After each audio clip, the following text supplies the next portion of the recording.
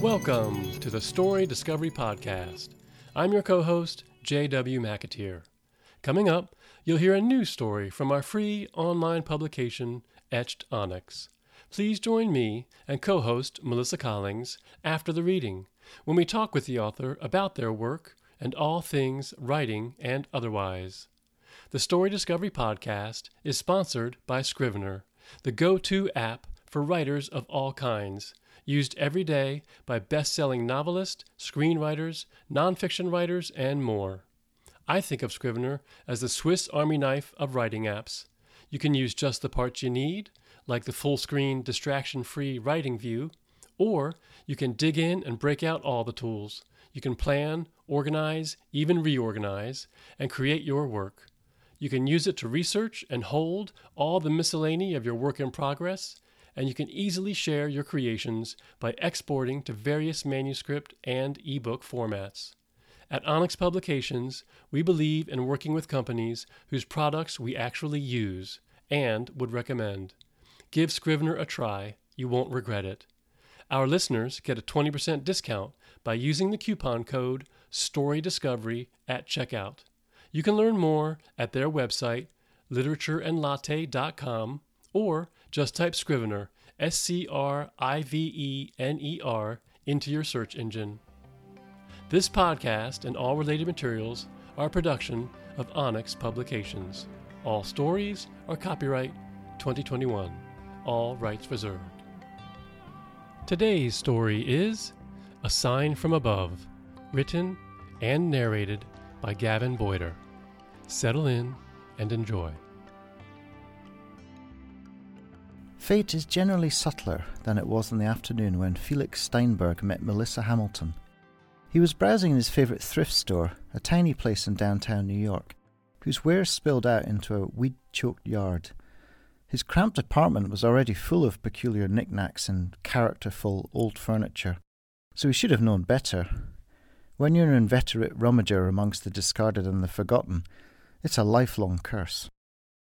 Felix was on his way out of the store, having successfully avoided the temptation to purchase a stuffed squirrel, when his attention was drawn by a large metal object descending rapidly towards his jugular. He half-stepped, half-slipped aside, as the octagonal metal sign glanced off his shoulder and came to rest in a stack of old literary magazines. Felix landed on his knees, looking up at a young woman on a ladder, arms outstretched before a suspiciously empty patch of wall. "Oh my God, I'm so sorry. Did I hurt you?" Her pale dress, dotted with violets and celandines, rippled as she raced down to ensure her customer hadn't been bisected.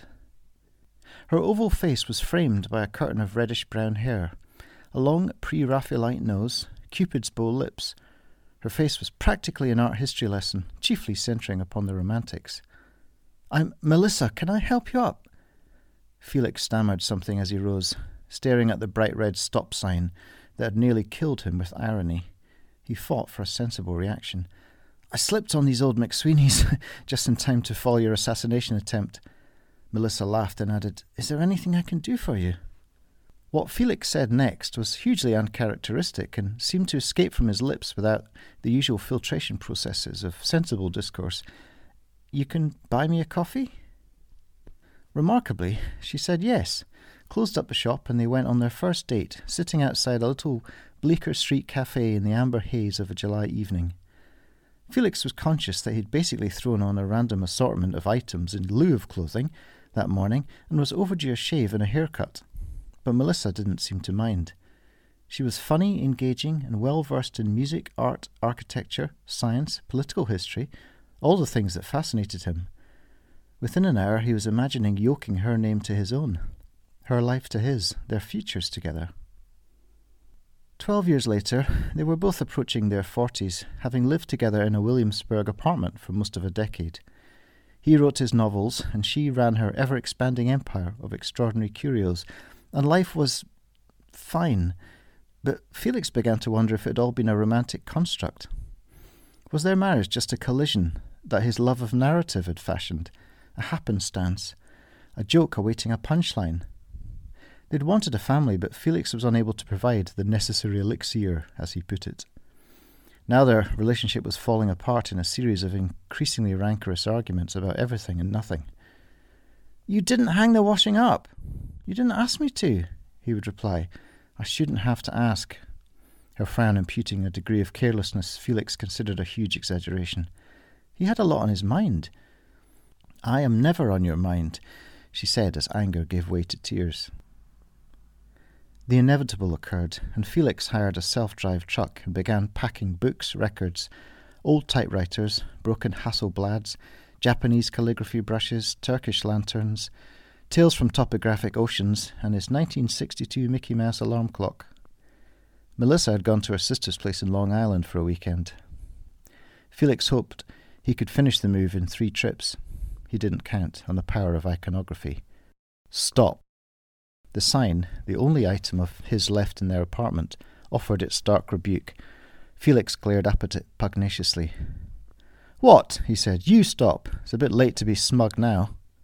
He weighed up the pros and cons of taking the sign with him, a permanent reminder of a moment when hope had triumphed over reason and experience.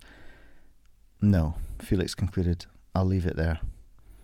He'd already driven 2 loads of his possessions to Greenpoint, where he'd found another bijou apartment. This would be his final journey north and out of Melissa's life. Felix carried the last box downstairs and inserted it into the 3-dimensional Tetris game of his U-Haul truck. Then he trudged back upstairs to the 3rd floor to double-check he hadn't missed anything. Stop. There it was, reminding him of the moment when he'd first seen the woman who would absorb his 30s. Melissa would fill his days and sweeten his nights and obsess him like a puzzle he felt determined to solve. Was fixing this an impossible task? Felix sat down in what had been his favourite chair and stared at the red warning. For over an hour he sat, keys dangling from one finger, waiting for clarity, waiting for certainty, waiting for validation. "Oh, you're still here?" Melissa's half-hurt, half-surprised voice woke Felix from his slumber. "Oh, sorry, Mel," he said, rising awkwardly. "I fell asleep looking at that thing." He pointed at the sign. It scowled back. "Aren't you taking it? If not, can you just toss it in the trash? It will make me cry." Felix looked at his wife as she placed the keys in the glass ornament by the door. They'd found it together in a flea market in Hoboken. She seemed exhausted. Felix leaned up to unhook the sign from the wall. He put it under one arm, walked over to her, and brushed his cheek against his wife's in farewell. "Is it really too late?" he asked, as she pulled away to check for insincerity. Melissa shook her head. Felix walked towards the door as slowly as he could, waiting for the one word he wanted to hear above all others. "Stop."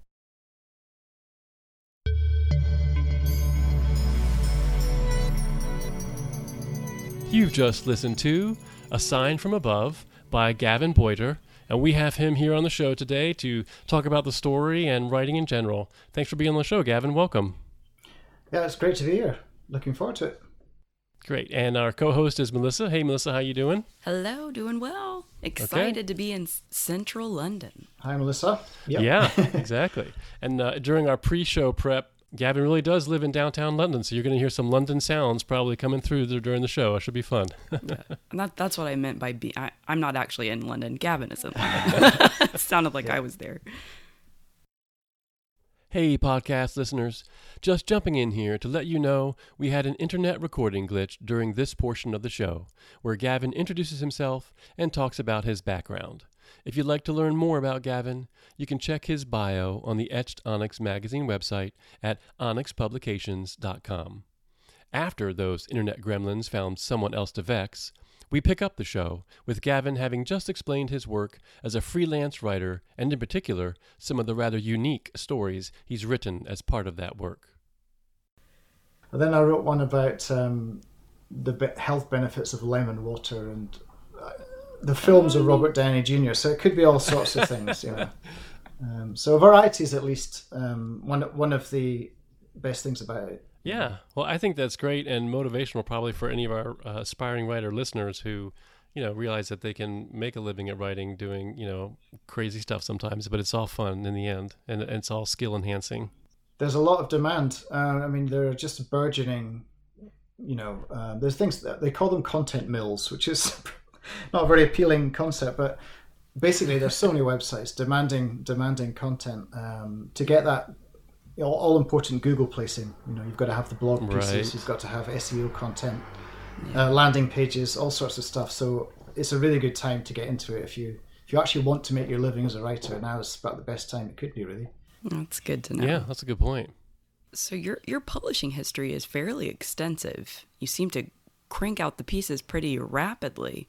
What do you have a preference for what you write? I know you said you're doing some of the short stories and you're doing a lot of different things, but what's your hierarchy? Well, I would love to publish a novel, and I'm sort of currently writing my third, but the first two are definitely very much in early draft form. So Okay.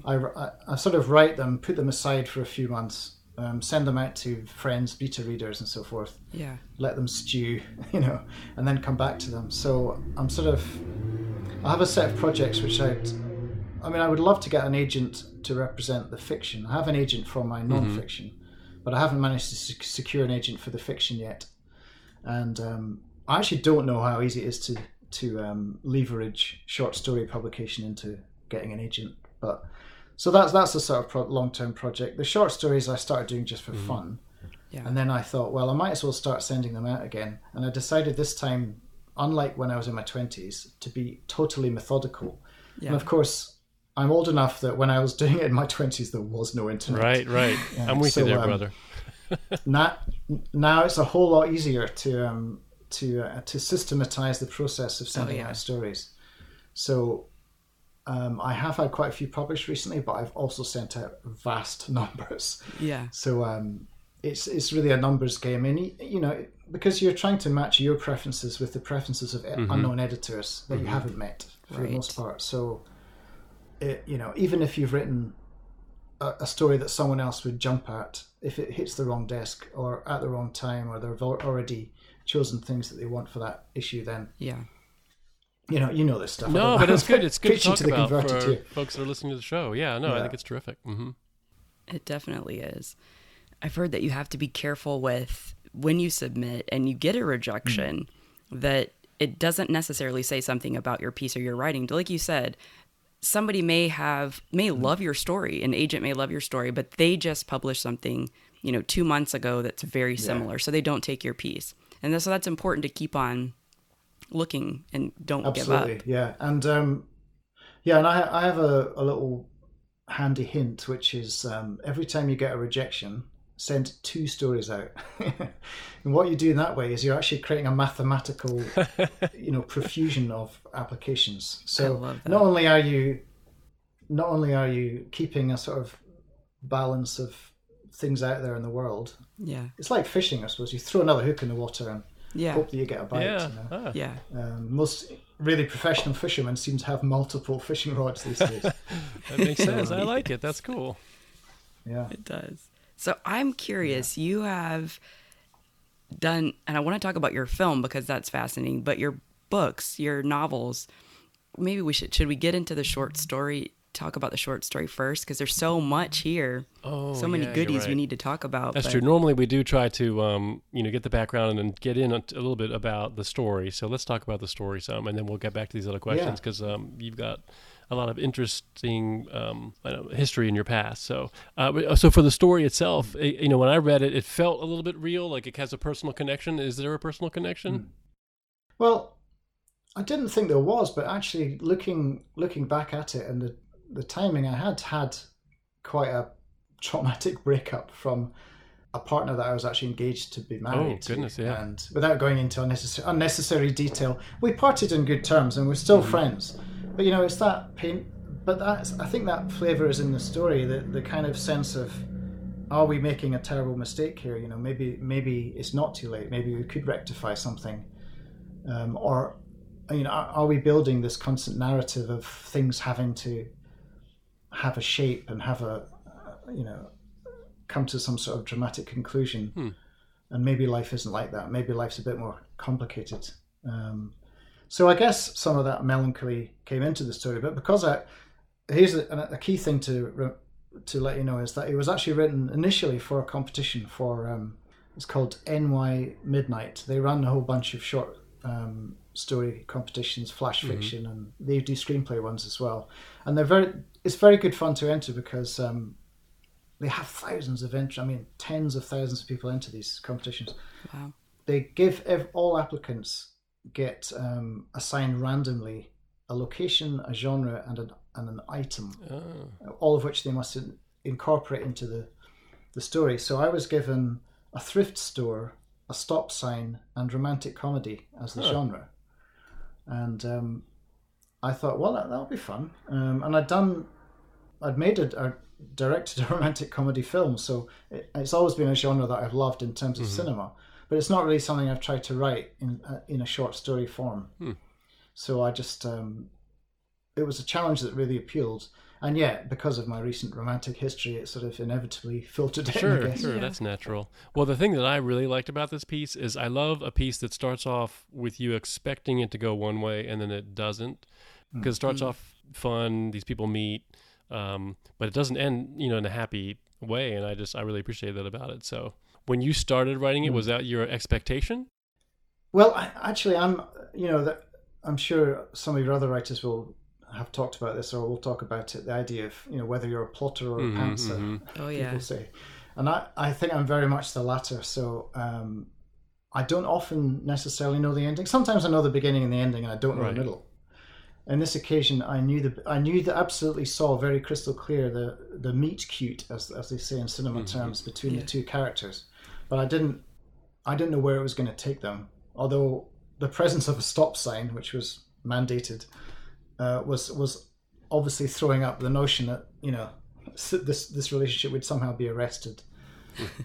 So I wanted that to be like a metaphor that becomes literal when he's almost what's the word, beheaded, bisected, I think is the word that you used. Right. Yeah. Which is your laugh out loud moment. And actually, I would love to film that scene, but I don't know where the film would end up going. But it would be fun to try and do that for real. Yeah, that's great. So you're a pantser or a discovery writer, excuse me, or discovery writer. So you didn't necessarily know. Discovery sounds a much better term. Yeah. Well, I heard that from another podcast I listened to that about writing. But anyway. Yeah, okay. So do you want to talk about the movie at all? Melissa, do you have a question? No, I think it's really interesting. So I guess a segue into your ideas and how you get writing. I heard that you might have an unusual way of formulating story ideas. So can you tell us about how you get ideas and how they come to you, how your stories come? Yeah, not in this particular one, but quite a lot of my other stories recently. What happened was it was 2020. I'd, with typical timing, left a job just before coronavirus occurred, and nice. I'd gone to have a short holiday, and then I was going to visit my parents in Edinburgh. They live in a beautiful part of town on the outskirts near the hills. So I went to visit them, and I got locked down with them. And because they're quite elderly, we didn't really see anyone else, but it was nice to spend time with them. And I had plenty of time on my hands because I wasn't working, and I was, casually applying for jobs, but my heart wasn't really in it. So I wanted something to do. So I thought, I'm going to give myself a challenge. So I'm going to try and write could I write a story every day and pop them on YouTube? So, read them out. So I thought, I'll write 1,000-word story a day. And I thought, how am I going to come up with an idea for a story every day? And then I sort of remembered a couple of things inspired this, I think. There was Brian Eno used to use this. I haven't got this, but there's a set of cards. I think it's called Oblique Strategies. And it's like a set of 52 playing cards. And if you're stuck, if you've got a block, he would just get a musician to pick a card. And they would say things like, flip it back to front, or... they would give you little semi-abstract notions of where to take your idea. Yeah. And then I've always been a fan of the Oulipo writers. It was a French school that began, I think, in the 1950s and 60s, and they were writers who gave themselves these crazy constraints. Like George Perec is the best known, and he wrote a book called, in English it's called Avoid. which is sort of like a ironic pun of a title. Yes, this is it an is. entire novel without the letter E. No So- way. That's nearly impossible in English, but can you imagine in French? You can't even have a masculine noun in French Yeah. because you can't have le. Yeah. So you can't have and in French. You're gonna eh. Oh, you're So, right. Oh my goodness, that's impossible. But it made. I mean, that's an extreme example. I mean, I don't. This guy, if you look at the back of a George Perec book jacket, he looks like a crazy professor. He's got the sort of Professor Brainstorm That's great. tufts of hair. But they had all these different constraints, and I thought, well, a simple version of a constraint would be if I were to find, say, 5 random words, and I have to use those words in the story, but also I don't come to the story. I don't have a story and then try and cram the words into them. That's completely the wrong way to do it. Right. So I found this website that generates random words, and they're all nouns and verbs and adjectives, so they're very useful words. And I get the 5 words. I'm not allowed to veto any of them, and then I just sort of stare at them, or sometimes I go for a run or a walk, and an idea comes. And usually it's quite left field and strange, especially when you've got, like, because it's an American website. It threw up one day Goldbricker. I don't know what that is. What is a I don't gold even bricker? either. Yeah. That's hilarious. A goldbricker is like a time waster or something. It's like an archaic term for somebody who's just, just in it for the Right. cash, and they're not really, their heart's not in something. Okay. That's a good one then. So that, Crazy but though. the nature of the words, sometimes it would suggest this story is going to have to be set in America because no Brits ever going to use that word. So I mean, similarly, actually, with the New York NY Midnight Story, because they gave me thrift store. And a thrift store, we have junk stores or secondhand stores of things, but it's not quite the same as a thrift store. It's there's a specific association in my mind with that. And I think I remember seeing in was it a Woody Allen, maybe Annie Hall or one of the Woody Allen films. They're wandering around a thrift store, and it spills out onto the street. It's like a flea Right. market, or it's got. You never know what you're going to find. It could be a stunning antique, or it could be a piece of old tap. So, the randomness I find very inspiring. A lot of people, like my dad said, you shouldn't tell people about this because people expect artists to be inspired by a thunderbolt of inspiration from nowhere. And I thought, well, that's just as random as having a collection of words in front of you. It definitely is. to It's look like a at. word thunderbolt. Yeah.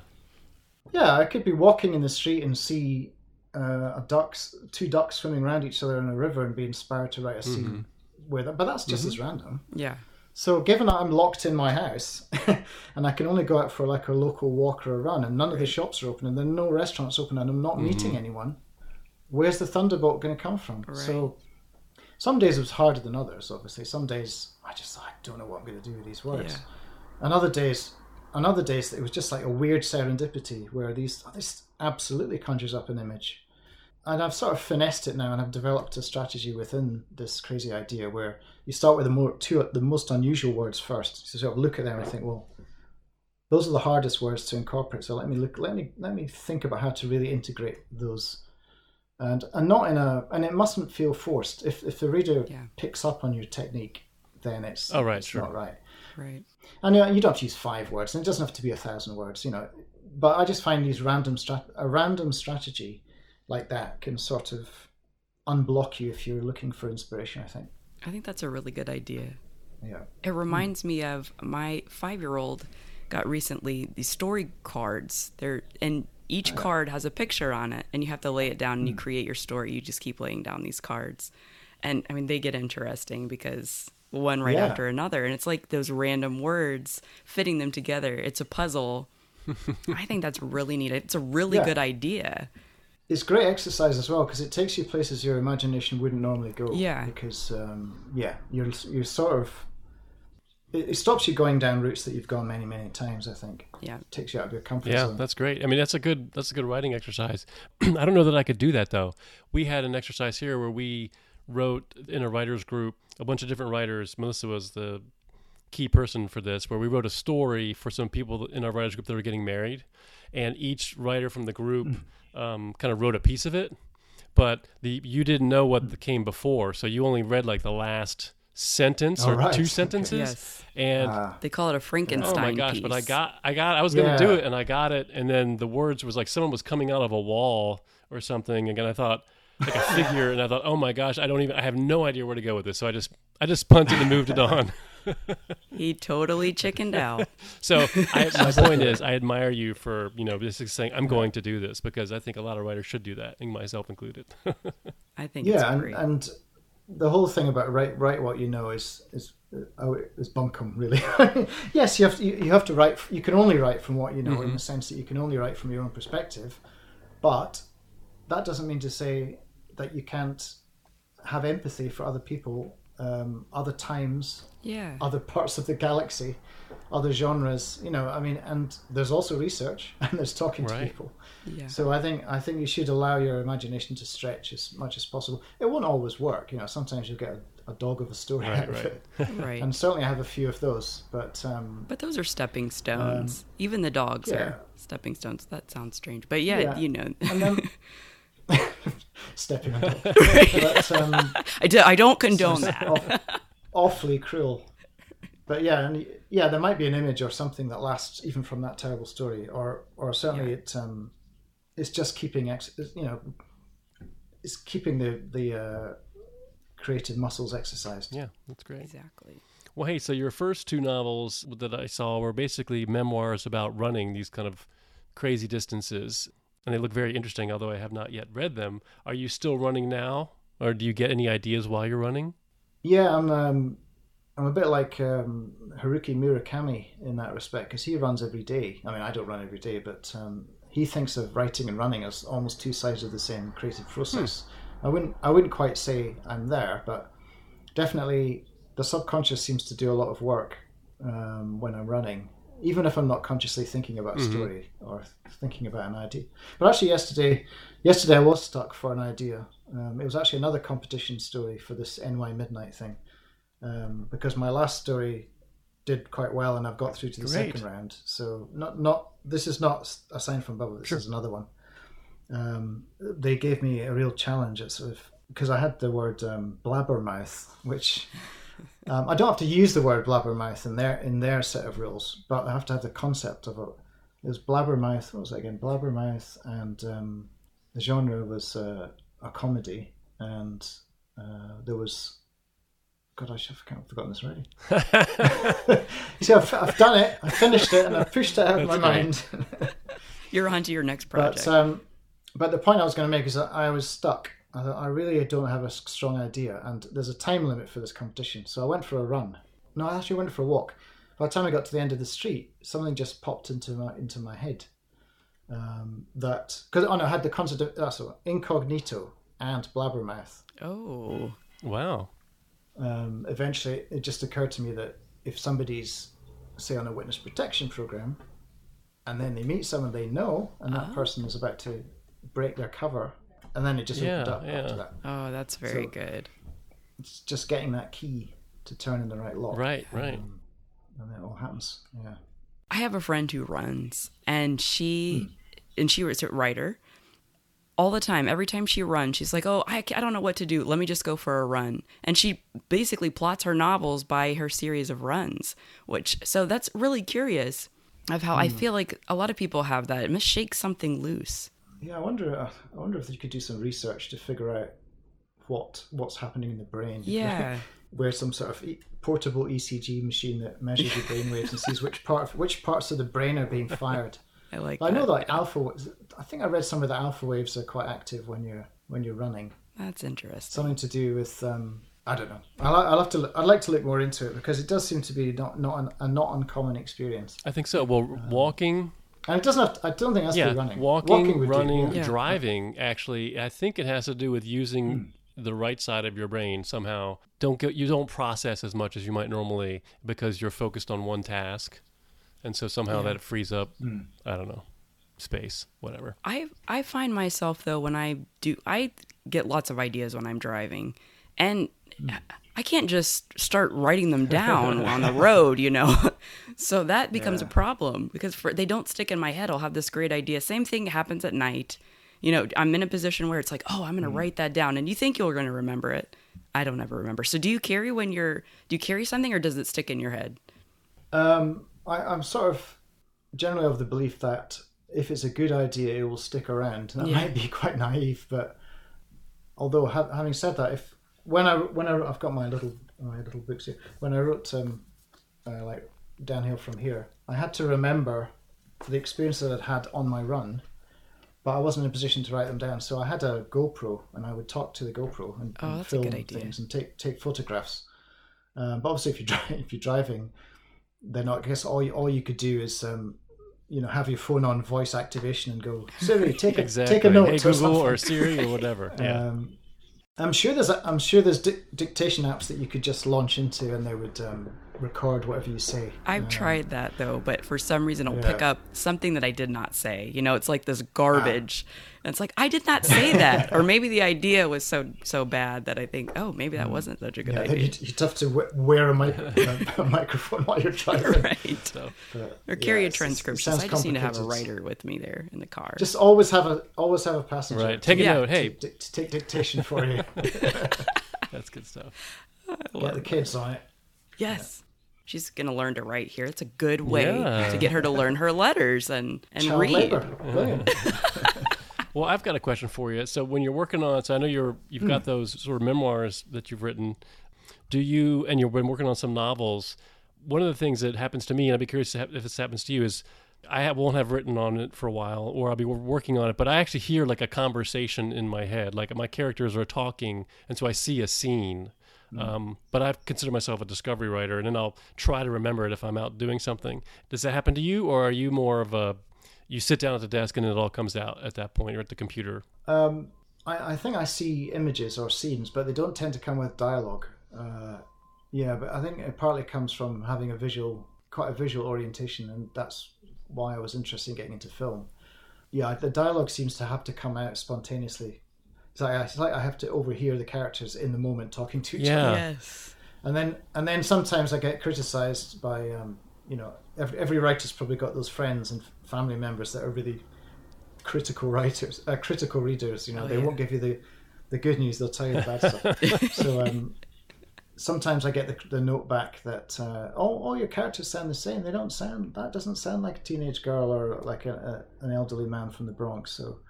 Yeah, okay, fine. And I have to do another draft. I have to differentiate them. So, the nuts and bolts work of getting the actual plot and getting what they need to say to each other comes first, and then layers of but now how are they going to say it so that it matches, so that they all sound different, sound like different people. But there are some writers who, especially screenwriters, like even Tarantino, there's not that many different flavors in his dialogue.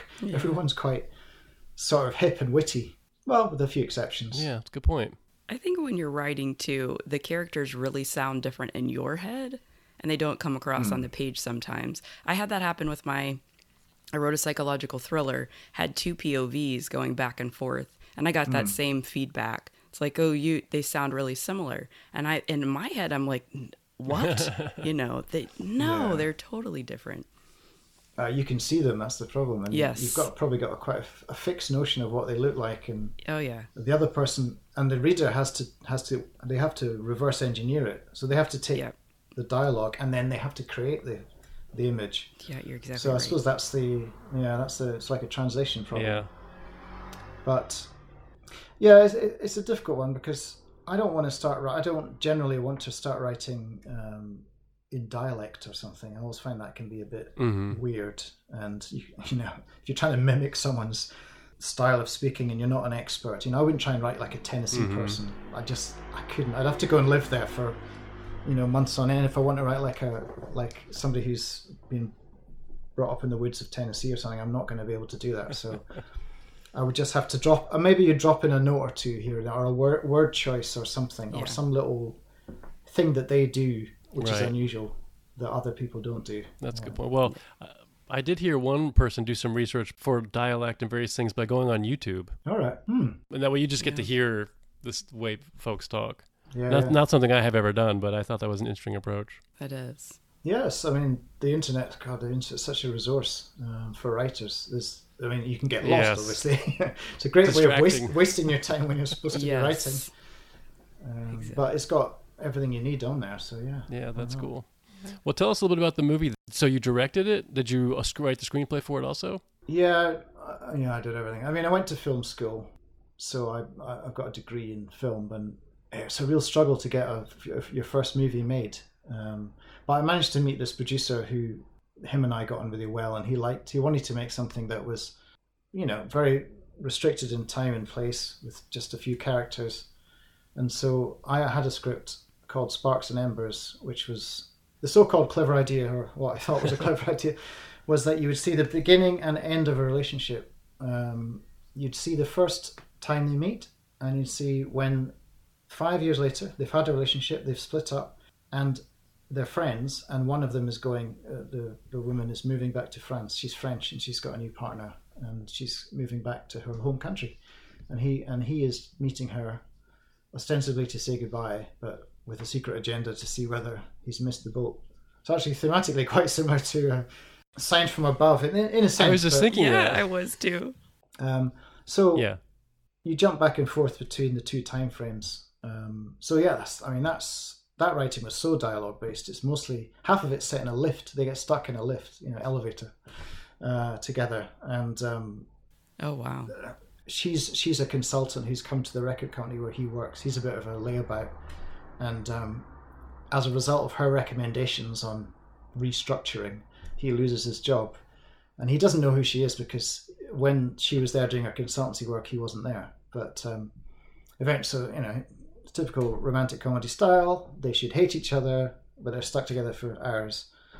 And so there's an natural arc there. And then the second part, they meet on the South Bank in London, which is for basically it's where all the arts, all the galleries, and not all of them, but many galleries and the Tate galleries, the Tate Moderns there, and National Theatre and various things. So it's got all these amazing, but they're all sort of 60s brutalist concrete structures. But then there's weird things, there's always like German markets and Christmas lights and stuff. So it's quite romantic and modern. And you get fantastic views of the London skyline. So we shot half the movie there, which was on paper would have been easy were it not for the fact that that's really neat. We shot over about 7 miles of it, and it's chopped into 6 or 7 chunks, each one owned by a separate property company. And so of course, it wasn't easy after all, but it was a great experience, and I really do want to make another film, but it's so exhausting getting the money together, and it's such a gamble. It's like nothing else. I mean, at least with a book, you can say this is the book, Yeah. Well, where can we find this? I think it might be on. I think it might be on iTunes or something like that. It's definitely on Amazon Prime. Oh, it might be on Amazon Prime. On there.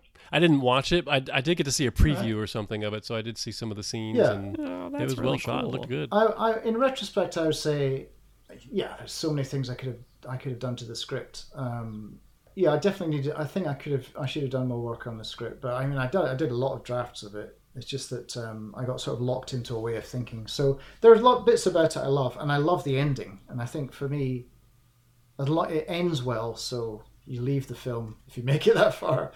I think it's got the right ending, and actually, it has got a similar ending. And I won't say too much.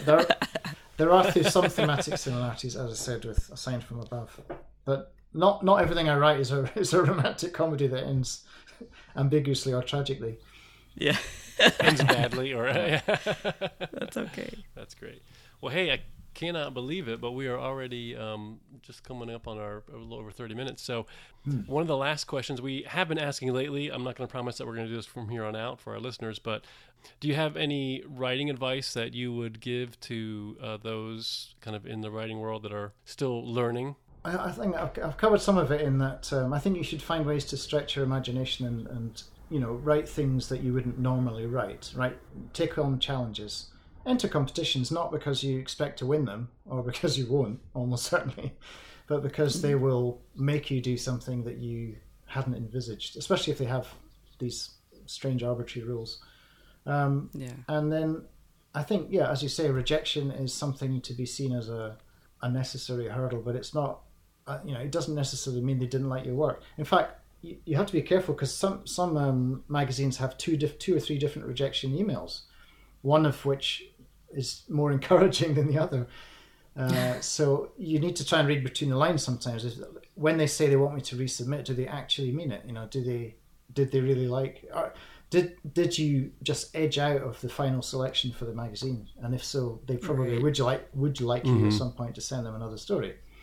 And as I say, just keep on, notch it up, tick it off the spreadsheet or whatever it is, however it is you record them.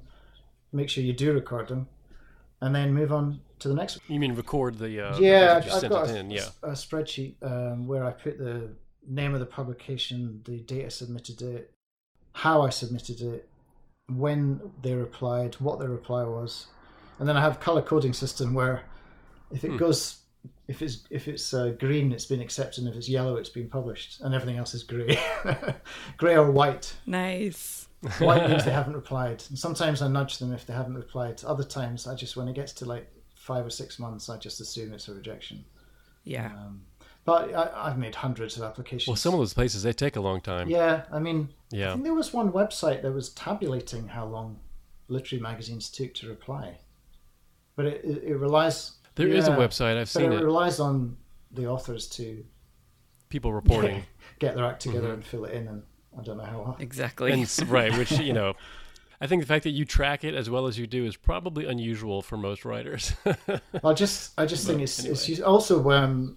Don't be afraid to send it to multiple publications at once, because most magazines are fine with simultaneous submission, as long as you do tell them if they accept it. If someone accepts it, definitely go back to the other magazines, and don't necessarily rub it in their face. Well, say you've taken too long. It's been accepted elsewhere. No, you just go back and say, look, I'm really sorry. It's been accepted somewhere else. I hope it's not too inconvenient. And then there might be the opportunity for it to be published in more than one magazine, because, as I'm sure you know, there isn't necessarily a huge overlap between readership of different publications.